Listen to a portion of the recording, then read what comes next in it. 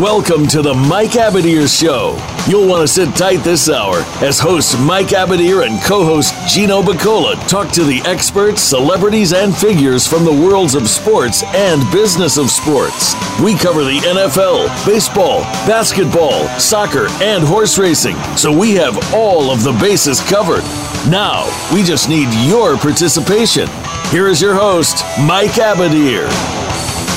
Hello, everyone. This is the Mike Abadir Show, and I am Mike Abadir, the host of this show, and I am joined with my co-host, Gino Bacola. Gino, how are you, my man? Mike, I'm excited. The big voice got my name right. A lot of times I'll get the Bacoli, they'll kind of mess up Bacola, but we got to make sure we pay Big Voice a few extra bucks for that great pronunciation on the intro. I'm excited to be here, Mike. We good friend. You and I have been good friends the last couple of years. We spend a lot of time talking sports, and as far as the timing of the year is concerned, we couldn't have picked a better time to start the show. Last week you had a great show, but as far as just football, college football, both starting, we're going to have the first NFL game of the year tonight on Thursday night. College football had an unbelievable weekend last weekend. We're right in the end of baseball season, getting ready for the baseball playoffs. We just ended the great summer racing meets for horse racing, and we're getting prepped for the Breeders' Cup. Basketball is only a couple weeks away, less than a month away now, because they're starting a little earlier this year to spread the season out. So we're going to have basketball games in the middle of October. There is so much to talk about, so much to dissect. I wish we had 5 hours, Mike. I wish we had 5 hours a day because we have so much to talk about. I know, I do too. What do you think of the game tonight, by the way? Patriots and Chiefs. Yeah. Interesting game, KC at New England. The Pats are 9.5 favorites. It opened up at the Pats 7.5 favorites, over under 48.5.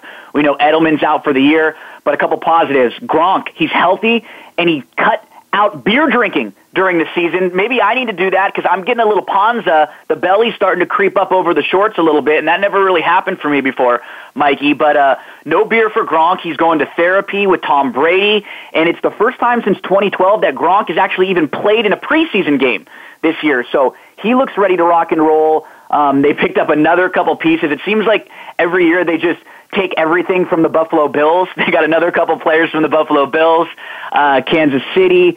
They're always a very solid team, but I've already heard some rumblings that they like the rookie quarterback, and Smith has not been really getting the ball downfield. He's had some issues with just checkdowns, and he's a good, serviceful game manager. They're trying to get him to throw the ball downfield a little bit more. They have a nice option in Tyreek Hill, who's really, really fast. So I'd assume Belichick, he's going to try to either take out Tyreek Hill or Travis Kelce, and he's going to try to make everybody else beat them because they're going to have a rookie running back starting tonight. They had an injury to Spencer Ware earlier in the year, so Kareem Hunt, the rookie from Toledo, he will be getting the rock all night long. So we'll see. It'll be fun. I would honestly lean towards KC. They're at New England opening night. I think the game will be a little bit closer than the 9.5. I'd love if it were 10.5. You can get that extra point and make it a 2-score game if you're playing the game. But as far as looks, I think KC will keep it pretty close. New England's going to be so tough this year, though. They're going to be the chalk and everything we talk about most weeks, and with Brady back and maybe even a stronger supporting cast than he's had in previous years, they're just going to be really, really tough. They added Brandon Cooks, and it's just another Patriots team that I think everyone's going to have to beat at a pretty weak AFC from top to bottom. I think a few teams at the top of the division, at the top of the conference are pretty good, but the rest, a lot of mediocrity towards the bottom. So, we'll have fun. If you don't shut me up now and bring in Todd, we'll just keep talking. We'll go for an hour before we even realize that I didn't bring in poor Schruppy. So, we'll have a good, fun conversation with T. Schrupp today, and he's a big sports fan in general, so we'll pick his brain about some we'll get some football information from him, basketball, too. Everything, right? Yep, absolutely. And you know what? Before we leave the Patriots thing, it'll be interesting to see if the Chiefs get blown out, how soon the calls for Pat Mahomes come in. But that's going to be discovered tonight. And let's quickly take a look back at last week. You mentioned last week's episode. Want to give a big thank you to Morris Bradshaw of the Oakland Raiders once again. It was a fantastic show. So we'll try to bring him back to conclude some of the things that we left unsaid and that we wanted to cover on the show last week. Looking ahead to next week, we will have former Cincinnati Bengals linebacker Adrian the Mad Backer Ross. He will be talking college, pro football, fantasy football, social issues, you name it. He's got a big opinion, and he'll deliver the big hit. So we're looking forward to that. Now, without further ado, he makes us laugh. He lets us know the exact moment that the post parade down to the second has happened. And he gives us winning pick fours. I'm talking about longtime TVG television host Todd Schrupp. Welcome to the show, Todd. How are you? The fact that I'm with you two, I'm going to be all right. I mean, this is easy. I don't even have to be a great guest. After listening to that opening, I just have to coast and ride your guys' coattails. That was fantastic. Well, Mike, you missed one of my favorite things in the intro for Todd. You forgot that he was an actual pro wrestler for a time. His I forgot that because I didn't know that. So you got to make sure you roll that one out in there, too. Me being the wrestling fan that I am, that's where my love for Todd really came in, and that was before I even met the guy. So, I had a long-standing affection for old Schruppy before we even had the privilege of working together. Todd, it's great to have you on. Miss you, buddy. I mean, you got to miss me a ton, too. Let's be honest, right? No, listen, first of all, your personality gets me going, and your enthusiasm at TVG is always missed, but the fact that you love horse racing as much as you do is a credit to our sport. It's funny you bring up the wrestling because it was the 15th anniversary this past August of getting into the ring with Jerry the King Lawler, and for those who just got into wrestling with Roman Reigns and that crew, Jerry the King still is going around wrestling, but the signature move that Jerry the King had was the pile driver, which I think your generation outlawed because it was so dangerous. Yeah, but and you took that I move. had a chance to go in the ring just like Andy Kaufman did many moons before, and have Jerry the King Lawler put me into a pile driver, and I would say it was a one-off. I would never do it again because the King is obviously a much better wrestler than I am, but it was an experience that I'm so glad I got a chance to do. That's super cool, man. So you're not going to even give it a chance to make your record 500 in the wrestling ring? What? That's right. In the ring with me next time in order to be 500. And I lost. Right. Then so your chances would be a little bit better. I could make it 500, but it was, it's funny. It's one of those things. It's almost like the Wilt Chamberlain 100-point game. I think the gym only held about 2,000 people, but there were 100,000 people that came up to him in his lifetime and said I was there. Everybody's got a story about it. It's the same thing with my wrestling. People come up to me at least once a week and want to talk about that wrestling match which took place 15 years ago.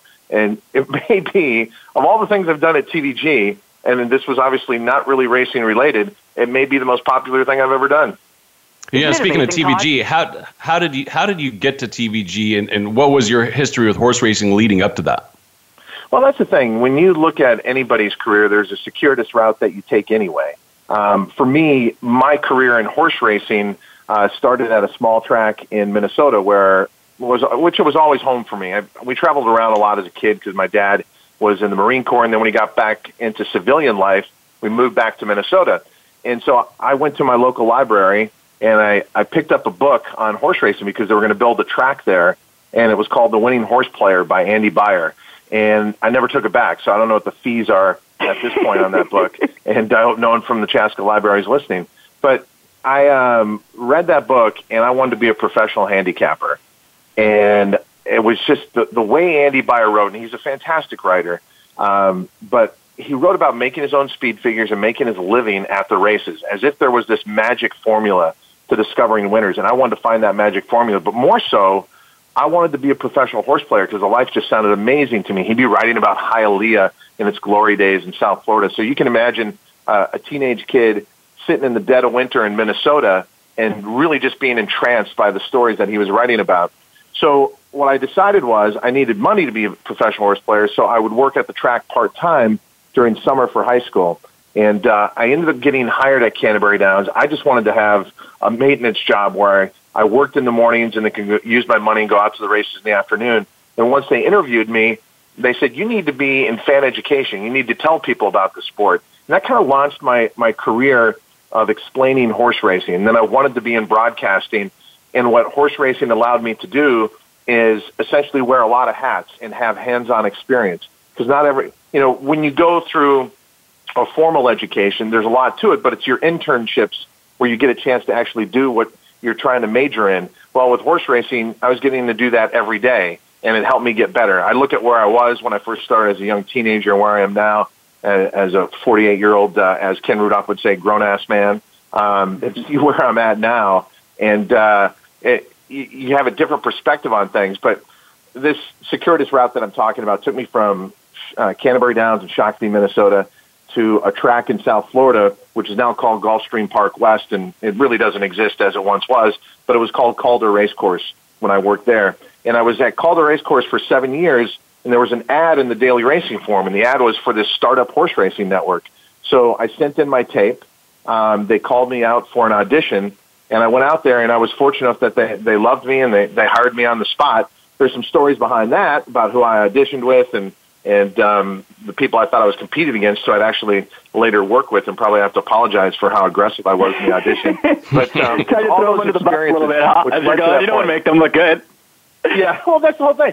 I'll never forget, they for the TVG auditions, I had no idea who was out there, and they put us up on the Hyatt on Sunset Boulevard, and I went down to the breakfast room the morning of the audition, and there was Matt Carruthers.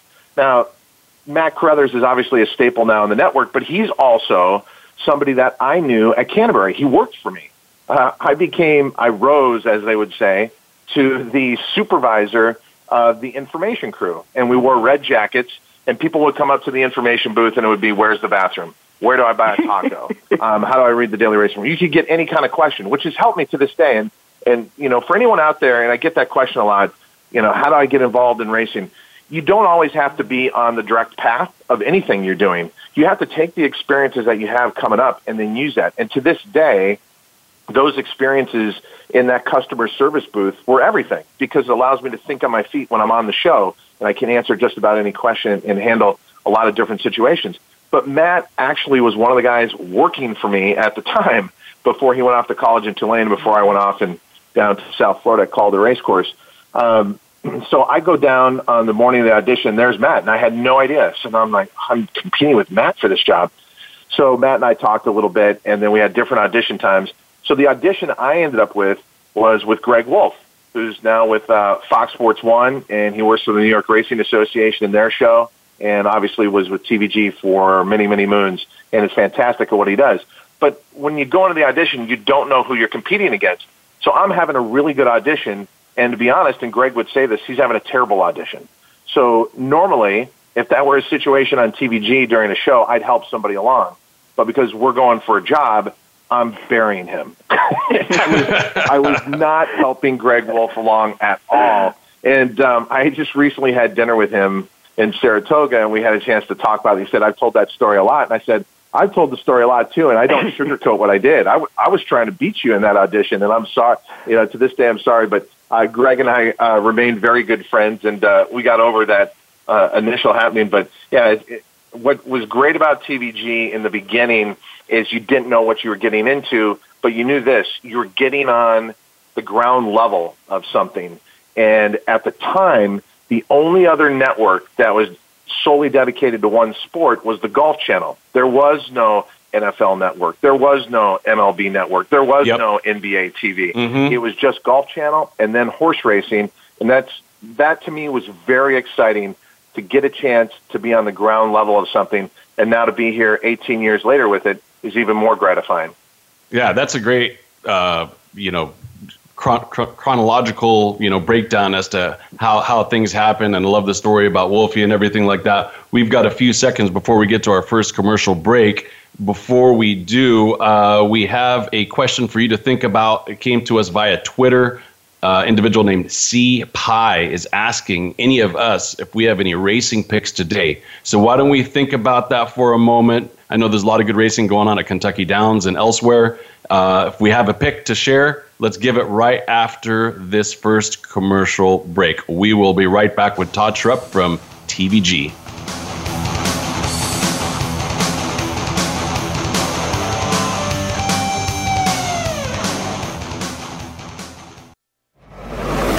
Your internet flagship station for sports, Voice America Sports.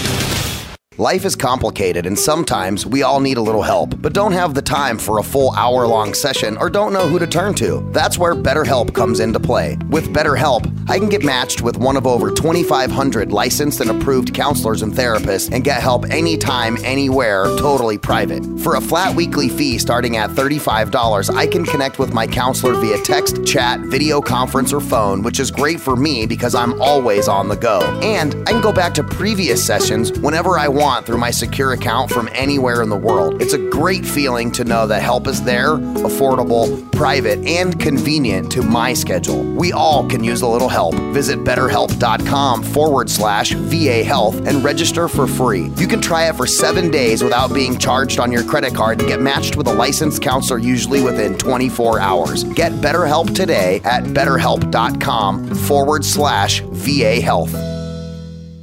Follow us on Twitter at VoiceAmericaTRN. Get the lowdown on guests, new shows, and your favorites. That's VoiceAmericaTRN.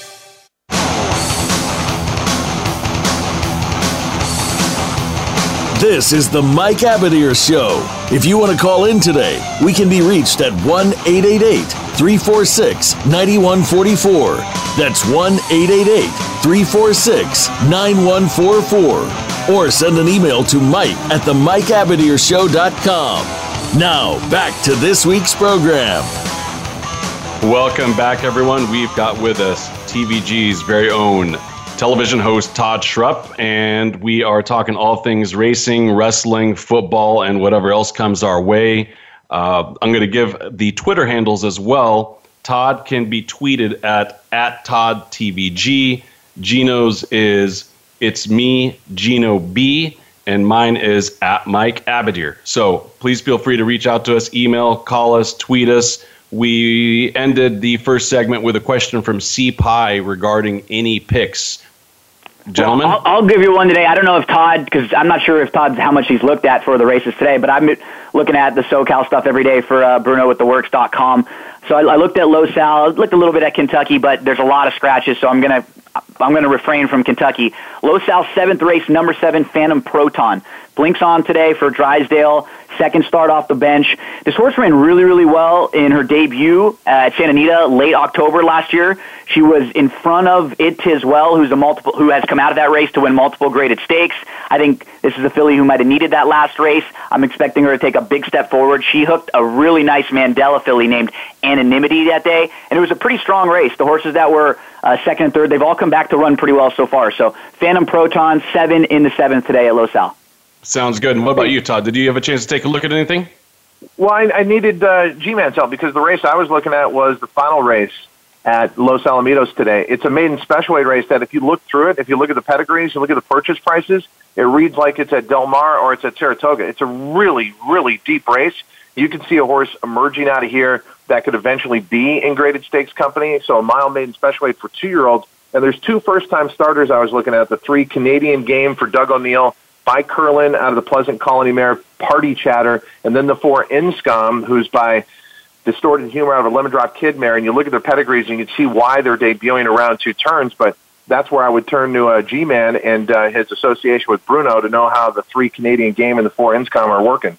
The 3 is training okay, but the 4 is training lights out. 4-star work on August the 13th. Looks real. I played 2 different tickets. One of them I'm singling the 4 to close out. The other one I included the 6 who comes out of that Bolt d'Oro race, and we just saw, I think Bolt d'Oro, so right now, has to be the number 1 as far as the 2-year-olds that we've seen. I think he's been the most impressive. And then we see City Plan comes out of that other strong race behind Zatter and St. Patrick's Day, and then even poor Jungle Warfare, who had a tough summer. He just came out of a couple really strong races. So, yeah, that's a good call, Todd. The 4, it looks really, really live. If you're looking for a bomber to include in your exotics, the 2 at the bottom of maybe tries and supers is also training well. Dare to enter. Yeah, and for everyone out there, there's a lot of workout services out there, but I've just found Bruno DiGiulio is not only the best insight, he's someone you can trust. He knows what's going on, and so Gino's associated with a very good man there, and so that's enough for me. If you're telling me Inscom is working out that way, then that's good enough for me in the 8th today at Los Al. Well, and we saw how Simon Callahan's doing with the youngsters so far, on the grass, on the dirt.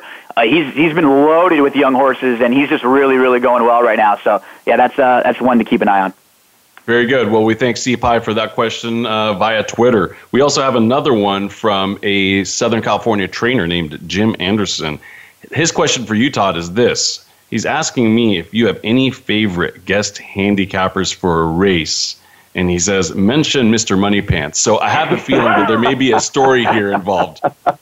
Well, first of all, Mike Abadir has done that, so Mike would be my number one guest. That is the right answer, my friend. That has to be number one, too. You sang a whole new world with Shay. Mr. Money Pants was a professor from out east who wore some very colorful clothes, but was also very insightful. And to me, he was an example of how horse players come from all walks of life. In that conversation we just had, Gino and I going back and forth about the last race at Los Alamitos, that's what I want TVG to be. I think a lot of broadcasts you watch for horse racing, it's pretty much predictable. It's a formula. And look, no disrespect to what they do at NBC, but if you watch a broadcast of the big races for NBC, and then you watch when ABC did it 30 years ago, not a whole lot has changed. You've got a host, you got two analysts, everybody loves each other, and it's not a reflection of what a conversation at the track is like. What you heard Gino and I doing, going back and forth about this last race, is what a conversation is like. And there's going to be races where Gino and I disagree, and then we're going to give each other a hard time. And the fact that there's 30 minutes in between races allows us to talk about other topics, as you do on this show. So I like the fact that when we've had on guest handicappers, it gives people a chance to see that horse players come from all walks of life. We've had a professor. We've had someone like you, Mike, who's multi-talented, but obviously an NFL agent as your main focus. And then I look at just people that I meet when I go throughout my travels, and I'll be checking in at the airport, and someone in TSA is like, which race are you going to? I mean, there's, for some reason, postal workers, TSA, and grocery stores have our most fans. I don't know why that is. It just works out that way. But I just know that of all the people that I've met throughout the years in horse racing, it still comes back to the fact that we're all drawn to this game. We got in different ways. Maybe the most common story is my dad took me to the racetrack, and I've been a fan ever since. But we come from all walks of life, but we're all unified by one thing, and that is the opportunity to cash a ticket and to be involved with this great sport of thoroughbred racing. So, yeah, from Mr. Money Pants to so many guests that we've had on, but I will say, yeah, Mike Abadir is still the top guest. Oh, wow. Todd, Thank you very much.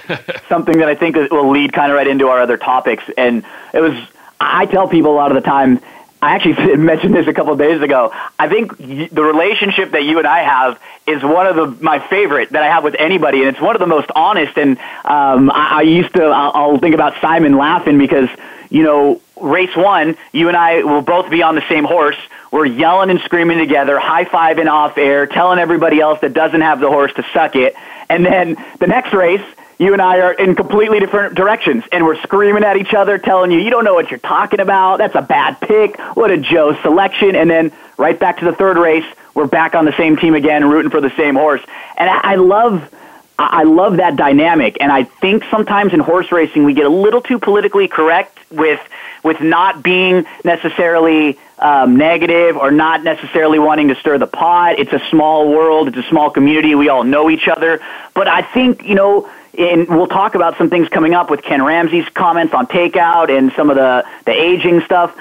The discussion and sometimes the disagreement, that's what leads to positivity coming forth. And that's what leads to, making moves and things getting better and better and better. So, you watch a football game and you watch the coverage on ESPN, it doesn't matter if how good Tom Brady is. If he throws a bad pass, they're going to say it. They're going to say it was a bad pass. He threw an interception. That wasn't one of Brady's, that running back cut the wrong way. That was just a bad schematic decision. So I love what you mentioned right there. And it kind of leads into a couple things I wanted to talk to you about. They're both tied in. Did you get an opportunity to hear Ken Ramsey's comments about the takeout hike at Keeneland?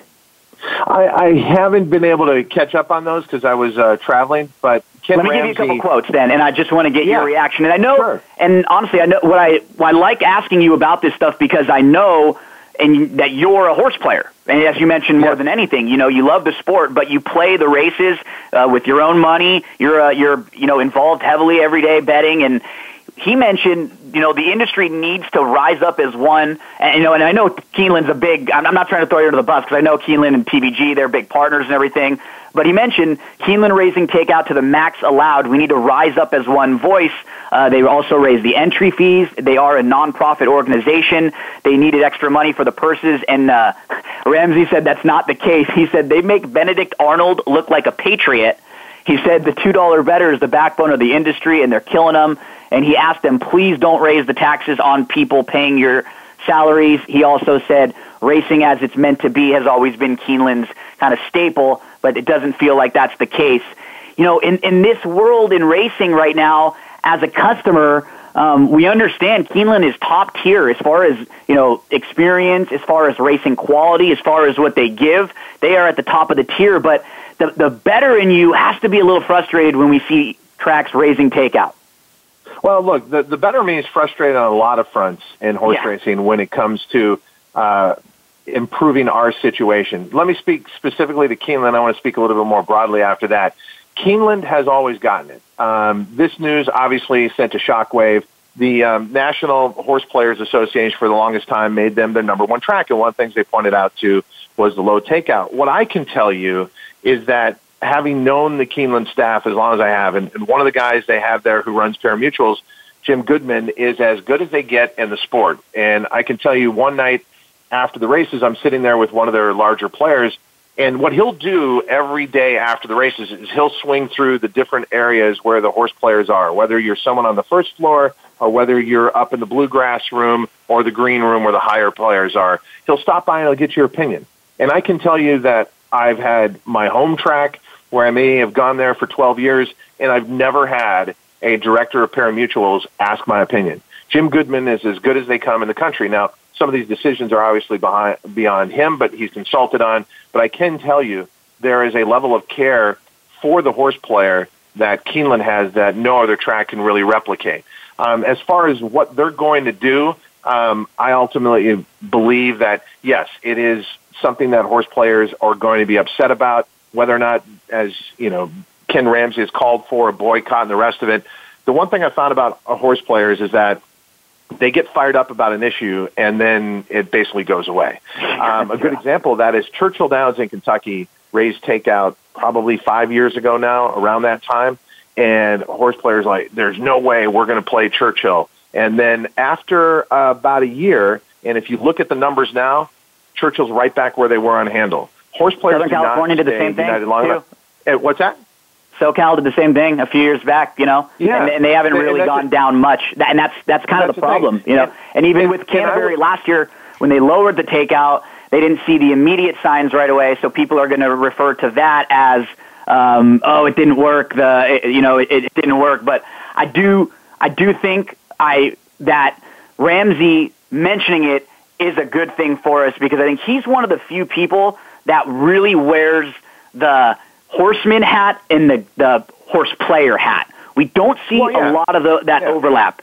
And sometimes I worry about the disconnect there between the owners and the trainers and the horsemen and those who are just in the game from a pure gambling, wagering standpoint. Let me give you a prime example. And one other thing I want to say before we move from the Keeneland issue, Keeneland did the wise thing, and then the most popular wager out there is the pick 5. They went and lowered their pick 5 takeout down to what has become industry standards, even a little bit lower than that. So they did look at the most popular pool, and they lowered the takeout there. So they tried to balance it, and it goes back to what I'm saying. They are concerned about the horse player. There is also an economic reality of our sport that has to be faced too, and I think that is because of a lot of mistakes that the industry has made. On that front that you're talking about, where California and being in tune to horse players, look at just here in California, something that hasn't been changed in forever. And this was brought up to me, this was when Hollywood Park was still around, and it was brought up to me by Jason Levine, and he pointed out, he said, in the pick 4, if you have a dead heat in the pick 4, 30-1 shot with a 3-5, they divide the pool evenly. They don't divide it proportionally. Every racing jurisdiction, you get the proportion amounts. If you catch a 30-1 shot, you're getting credit for that, even if it's a dead heat with a 3-5. But we haven't changed that. And I've gone on air and said that. I know other people have tried to bring it up. in horse racing doesn't listen. Now, that may sound like a small thing to a person who trains horses, to a person who owns horses, but to a person who plays horses, that's a big thing. And you want your voice to be heard. So I agree with you. People who are stakeholders at all levels, like Ken Ramsey, who's an owner, a breeder, owns every record at Keeneland that you could imagine, but is a true horse player, their voice tends to be heard. But I still believe even people like him can't necessarily move things the way they should be done. Another example in California. Well, Todd, can you hold that thought for a quick second? Because we got to get to a commercial break, and I do want to address a couple of things that you talked about with respect to the pick 5 takeout and also the dead heat scenario and also scratches as well. So let's get to this commercial. We'll be back in a couple moments with Todd Schrupp from TVG.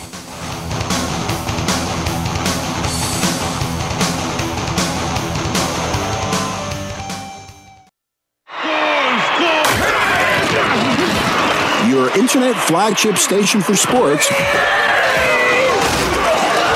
Voice America Sports. Get ready for the Get Down with Hurley Brown. Want to get inside of the minds of the players and coaches? We'll talk everything sports, but with a focus on the NFL, NBA, and college football. We'll review and preview the week's big games. We'll talk about the draft choices and free agents and go inside the teams for news, recruiting, and what's next from the colleges to the pro teams. It's the Get Down with Hurley Brown. Tuesdays at 3 p.m. Eastern Time, 12 noon Pacific on Voice America Sports.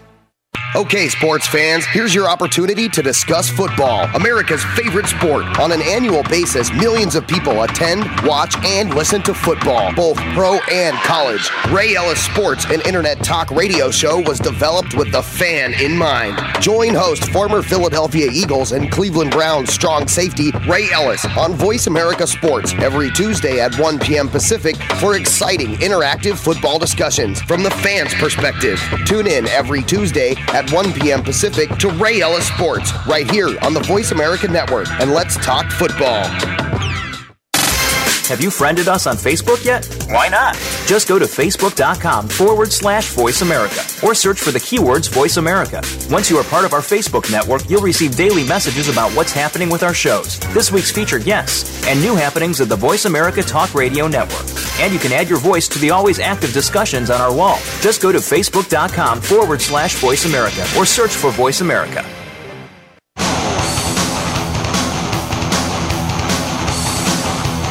This is the Mike Abadier Show. If you want to call in today, we can be reached at 1-888-346-9144. That's 1-888-346-9144. Or send an email to mike@themikeabadiershow.com. Now, back to this week's program.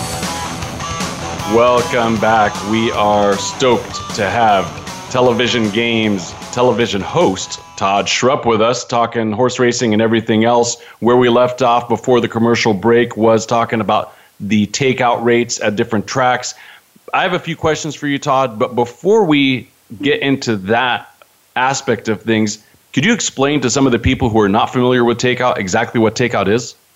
Mike, I think we need to do that more as an industry. We tend to, even on our broadcast, we'll say things and assume people know what we're talking about. And demystifying the language of horse racing is a big key to getting more people to come out to the track. What people first have to understand is that horse racing is a parimutuel game.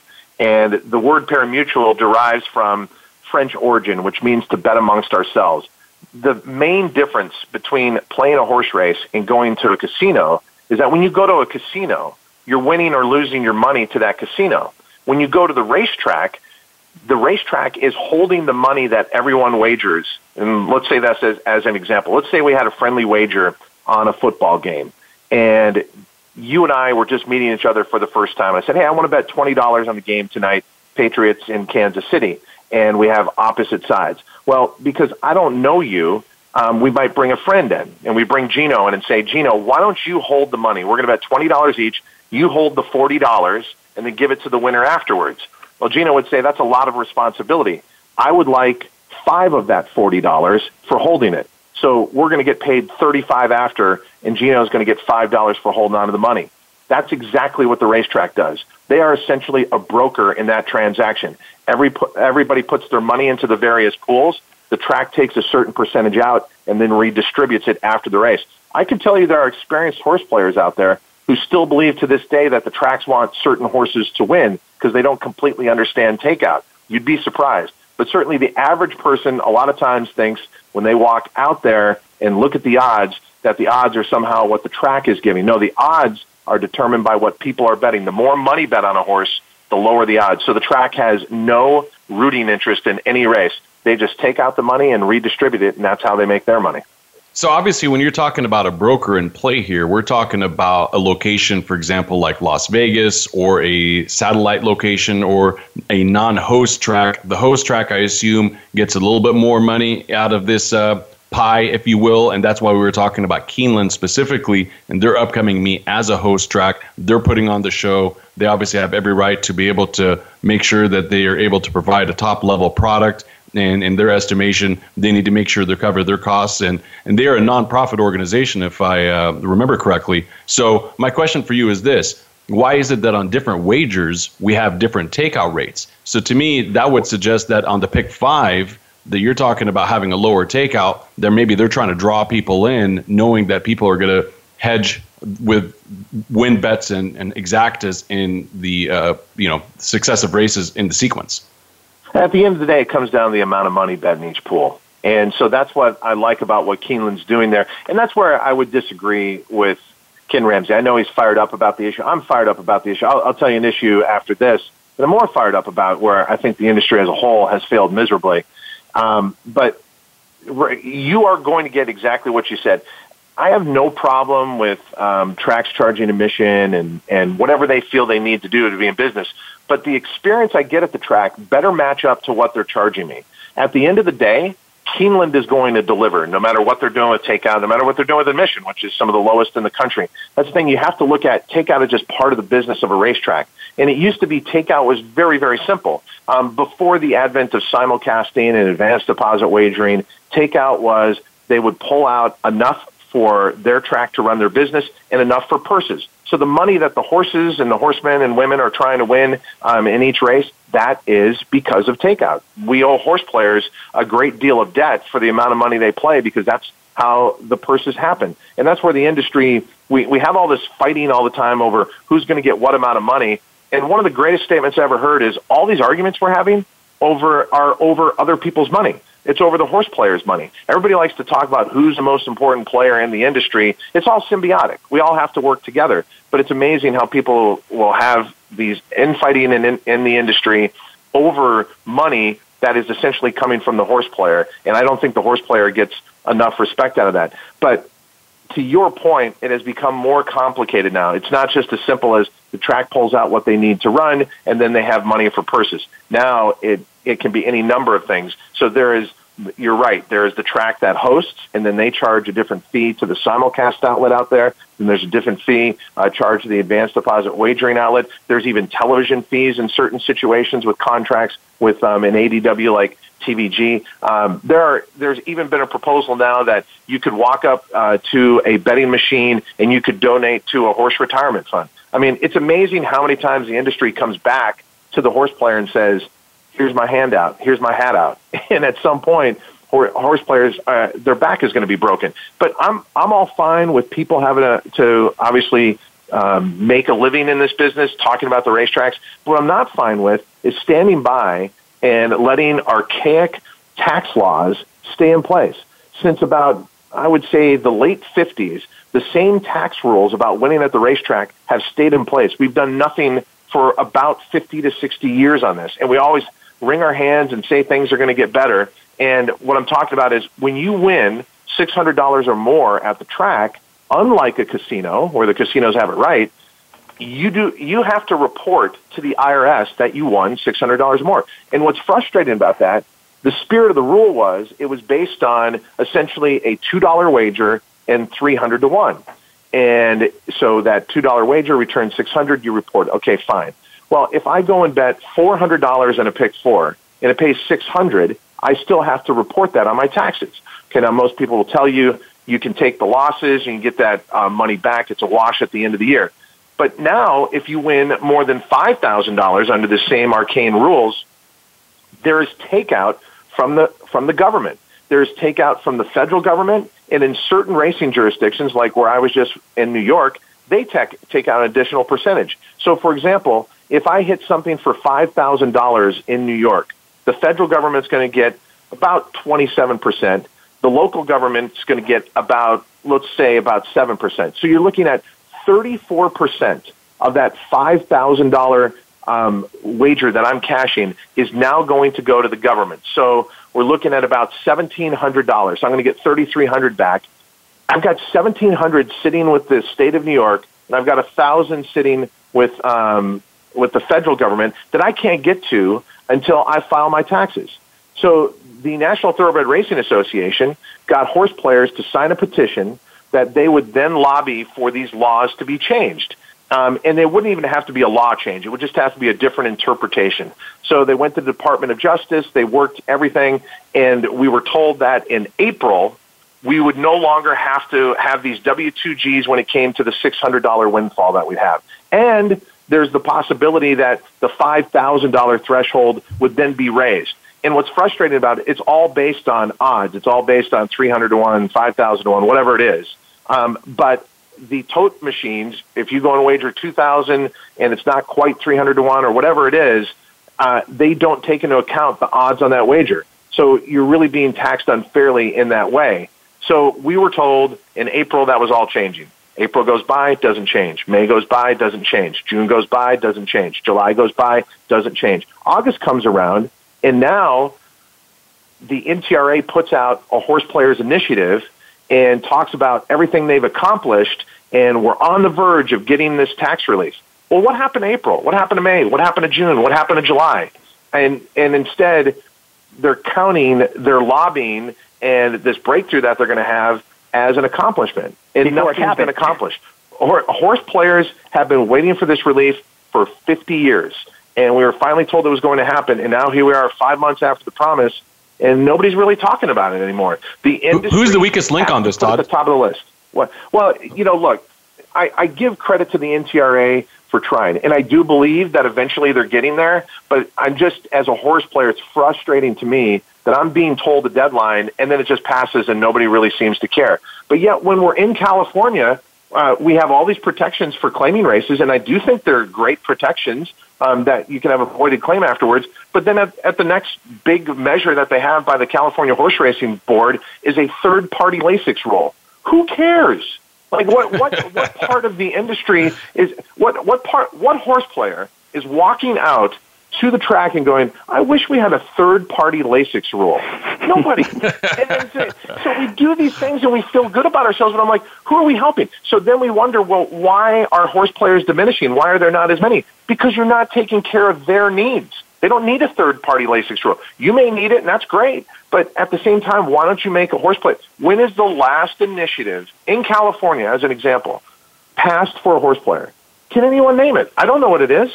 And so I think the last initiative was probably advanced deposit wagering. That was the last significant thing that changed for horse players. They've had exchange wagering on the books for well over 5 years now. But why won't they pass exchange wagering? Because there's really not a lot of great education amongst the groups that need to pass it. But yet there's a whole group of horse players that will put money into your sport if you had exchange wagering, but everyone else seems to be too afraid of it. The industry has to start to realize horse players have initiatives and concerns as much as anyone else, and they need a seat at the table as much as anyone else. You know, and that's a perfect segue to the next topic that Gino and I were just talking about last week, which is exchange wagering. We have about 30 seconds before the next commercial break, so maybe we can hold off on the exchange wagering aspect until we get back for the last segment of the show here. But let me ask you this before we go to the next commercial, which is the IRS tax provisions. Once they're changed, will that have a impact on exchange wagering, or are they going to have to then redraw up something for a new program like exchange wagering? Yeah, that gets to another level, but I'd imagine that it's going to be the same rules in place because they're just going to look at it as a different wager. But with exchange wagering, you're never going to reach those tax thresholds anyway. As far as I would know, it would be almost the equivalent of a $10,000 win bet. That's not going to be taxed. Makes perfect sense. Well, then let's get to the next commercial and be rejoined by TVG's Todd Schrupp, who will talk exchange wagering, Breeders' Cup at Del Mar, and some NFL football talk right after this.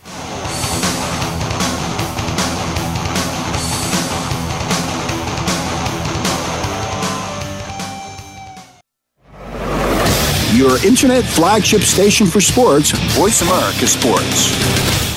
I'm busy and so is my family. Leftover pizza and unhealthy takeout isn't really doing it for us anymore.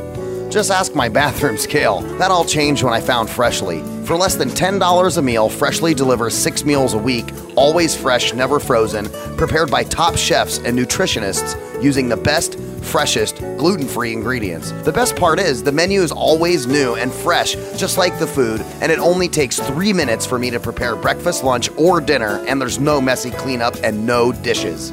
My family loves the choices and the taste, and Freshly delivers to my home and my office, so I eat healthy all day, every day. If you're tired of the same old cardboard delivery and takeout, try out Freshly.com today and save $20 on your first order using coupon code VAH639 at Freshly.com. Your taste buds and your scale will thank you. So save $20 today with coupon code VAH639 at Freshly.com. Think you've seen everything there is to see in online television? Let us surprise you. Visit voiceamerica.tv today for sports, health, business, and more on demand 24/7.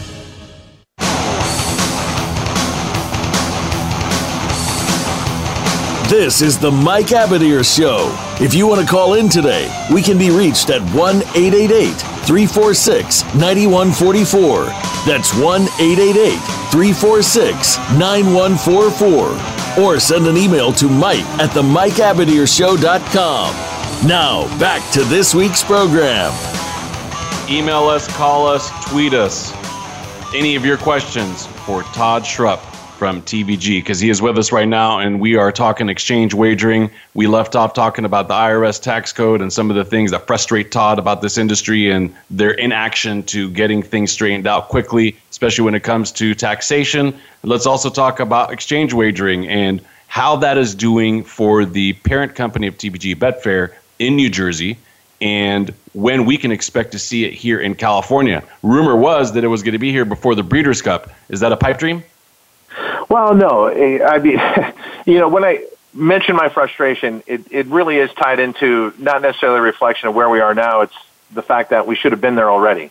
And the fact is, California was the first state to have on the books the rights to have exchange wagering. So some of your audience might be asking, well, why didn't they just do it? Because it's never easy in horse racing. You not only have to have the tracks cooperating, you then have to go to the various horsemen's groups, whether it's a trainer's group, you might even have to go to the jockeys as well, and you have to get all these groups to agree, okay, we can have exchange wagering. So Sacramento may say this is a law on the books and tracks can go ahead and do it, but the industry may shelve it because they can't get everyone to agree. So that's where California's been in the state of suspension for the longest time, and we've gotten a lot closer. So what you just pointed out, I do hope comes to fruition, and I have no extra insight into that other than to say, I guess there are times where I'm certainly jaded about things, so I will use the old tired phrase, I'll believe it when I see it. In the meantime, New Jersey came to the table later in this process, and they agreed to it right away. And because you had all their groups online, as soon as it passed, they jumped at it. And they are benefiting from it. New Jersey racing is benefiting from the presence of exchange wagering, and by extension, the sport is benefiting because it's brought a different type of player in. So exchange wagering is very similar to that scenario that I described where you and I had a small wager on the football game and Gino held the money. Well, what exchange wagering allows you to do is make that bet person to person. And let's say it's a horse race. You like the 4-5 favorite. I can't stand the 4-5 favorite. So in fact, I can't stand the 4-5 favorite to the point that I'm going to give to you, Mike Abadir, I'm going to give you 2-1. You're like, wait, I can play this horse 4-5 through the pari-mutuel pool, or I can play this horse 2-1 through the exchange. You're going to play it 2-1 through the exchange. And now I have an opportunity to play against a favorite that I don't like. We do that every day in the pari-mutuel pool, but this is more of a direct transaction between two people. So you can name your price. You can go on and say, I want 4-1 on a particular horse. And there's someone out there in the Betfair exchange amongst people who have their accounts who will offer you that 4-1. So it's matching players with the value that they want. It's an innovative idea that has been around for probably 15 years now overseas, and why we only have one state here in America is just a statement of how slow our industry is to embrace change and embrace ideas that will actually improve the industry that they may not be completely familiar or comfortable with. We have a hard time thinking outside the box, but the Betfair exchange model is absolutely thinking outside the box and innovative. It's necessary, Todd, because, we look at some of the things that have been growing the last few years. You mentioned it already, in-game play, which a lot of these websites now allow you to play football games once they've started, baseball games once they've started, basketball games once they've started. Then what about DFS? Fantasy sports in the last couple of years has just blown up. It gives you the opportunity to play in a big group. You could play one-on-one and head-to-head against someone else.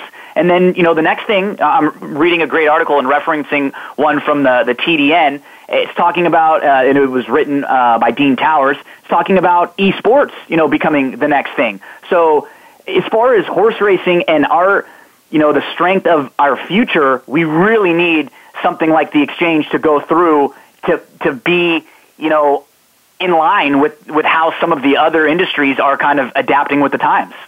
Well, that's the thing. Every industry has kind of the old guard who's afraid to embrace change. The most obvious example is the music industry, who just the thought of a download and the rest of it, but eventually it changed it for the better. And it took Apple to come along and Steve Jobs to show them that with the iPod. You brought up fantasy sports. There is now, in Atlantic City, they have an area set aside for fantasy sports, where you can go into a certain area and the wager is how many points a certain player will get in that game. So fantasy sports has gone beyond the traditional just drafting players and hoping that you win a pool. It's now showing up in casinos with individual wagers. So you have a gaming industry out there that is willing to embrace change and try different things. Not everything's going to work. It's not going to. I think the exchange is different. That is a bedrock, and it's already proven it could work. We showed it overseas, and we're showing it here in New Jersey. But that's what thoroughbred racing has to do more of. They have to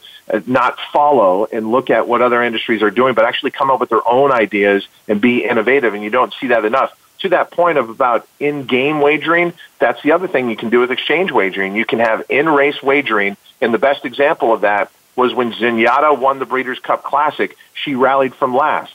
And so we have a demonstration video that shows her odds for those who are able to bet exchange overseas, her odds in the beginning of the race, and then as she started to make her move. And she goes from 20-1 to 8-1 to 5-1. So as you're watching the race develop, you can now place wagers on individual horses. There's so many possibilities with exchange wagering, but there's zero possibilities if nobody gets this going in California. So hopefully that's going to change. Exactly. Well, I'll tell you what, we got about 3 minutes before we wrap up this show. Todd, we're going to have to bring you back again. Before we let you go, though, I want to ask you a yes-no question. Will they have lights for the Del Mar Breeders' Cup? Usually I'm a yes-no guy. I'm going to say I can't answer that. I'm going to pass on that one because I know I'll offend somebody if I say it. I can't do it. I passed when he asked me a few days back. One question we have to ask you, Todd, is opening day football kickoff tonight. And you are a big sports fan. You love everything. We've talked about everything before. The New Orleans Saints play at your Minnesota Vikings this weekend, on Monday night. Minnesota opened at 3.5. They're currently a 3-point favorite over the Saints. The over-under is 48. These teams are kind of polar opposites. You have Minnesota with a really strong defense, questions on the offense, and then you have the Saints with one of the best offenses, questions on the defense. What do you think about this game, and what do you think about your Vikes this year? I'm a long-suffering Vikings fan. I can't tell you how many times they have literally moved me to tears with, from the missed field goal where they should have gone to the Super Bowl back in '98. I mean, so many opportunities. Why would you ponder passing Brett Favre? Oh, yeah. Well, but you bring that up. So who was a key part to that loss in the NFC Championship, the New Orleans Saints? One, Adrian Peterson. Adrian Peterson now comes back as a New Orleans Saint. That's going to be the storyline that they're going to hit you over the head with now through Monday night. I wish nothing but the best to Adrian Peterson. He gave us some phenomenal performances up there. But the key to the Vikings, again, is going to be their stout defense. And so despite what is a high-powered attack for New Orleans, I believe ultimately it's going to be a low-scoring game. I believe the Vikings win a low-scoring game, but it is going to be quite a sight to see Adrian Peterson coming back in another uniform. And I can't forget the number of times he fumbled in that NFC Championship game, including a crucial one right before halftime on the goal line. And let's also not forget this. Before Brett Favre threw that interception, which, yes, it was an ill-advised pass, it was first down, and we were in field goal range on the four. I don't think it was in the 40. I think it was like 35, and it was two straight runs into the line by Adrian Peterson with no gain. Like, if he breaks one or he even gets closer, it doesn't come down to that pass. But anyway, I'm Heartbreak City for Heartbreak. Over it, yeah, Heartbreak City. We got about 20 seconds left. Yes, no. Do they get to the Super Bowl this year? They get to the NFC Championship, and they lose heartbreakingly, as they do all the time. Okay. One last mention. Player in you. I love it. Yeah, one last mention before we get off the air. And like I said, we'll have to bring Todd back to pick up this conversation again in the near future. But wanted to address a cause that's near and dear to all of our hearts in the racing industry, the Sam Thompson Memorial Foundation. And I just want to mention I am a board member and very proud that $50,000 was raised during the Ruidoso Quarter Horse Sale on Sunday to benefit the scholarship fund. And so big props to everybody who worked hard, who donated, and who made that happen. Todd Schrupp, thank you so much. We loved having you. Gino, great job. We'll be talking to Adrian Ross next week.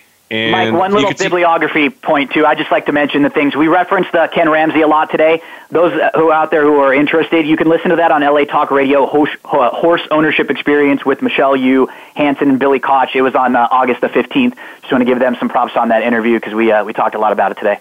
Awesome. We'll see you, Todd, on TVG, and we'll see you guys next week with the Mad Backer, Adrian Ross. Thanks for joining us this week for the Mike Abadir Show. Please tune in again next Thursday at 2 p.m. Eastern Time and 11 a.m. Pacific Time for another show with Mike and his co-host, Gino Bacola, on the Voice America Sports Channel. Have a great week.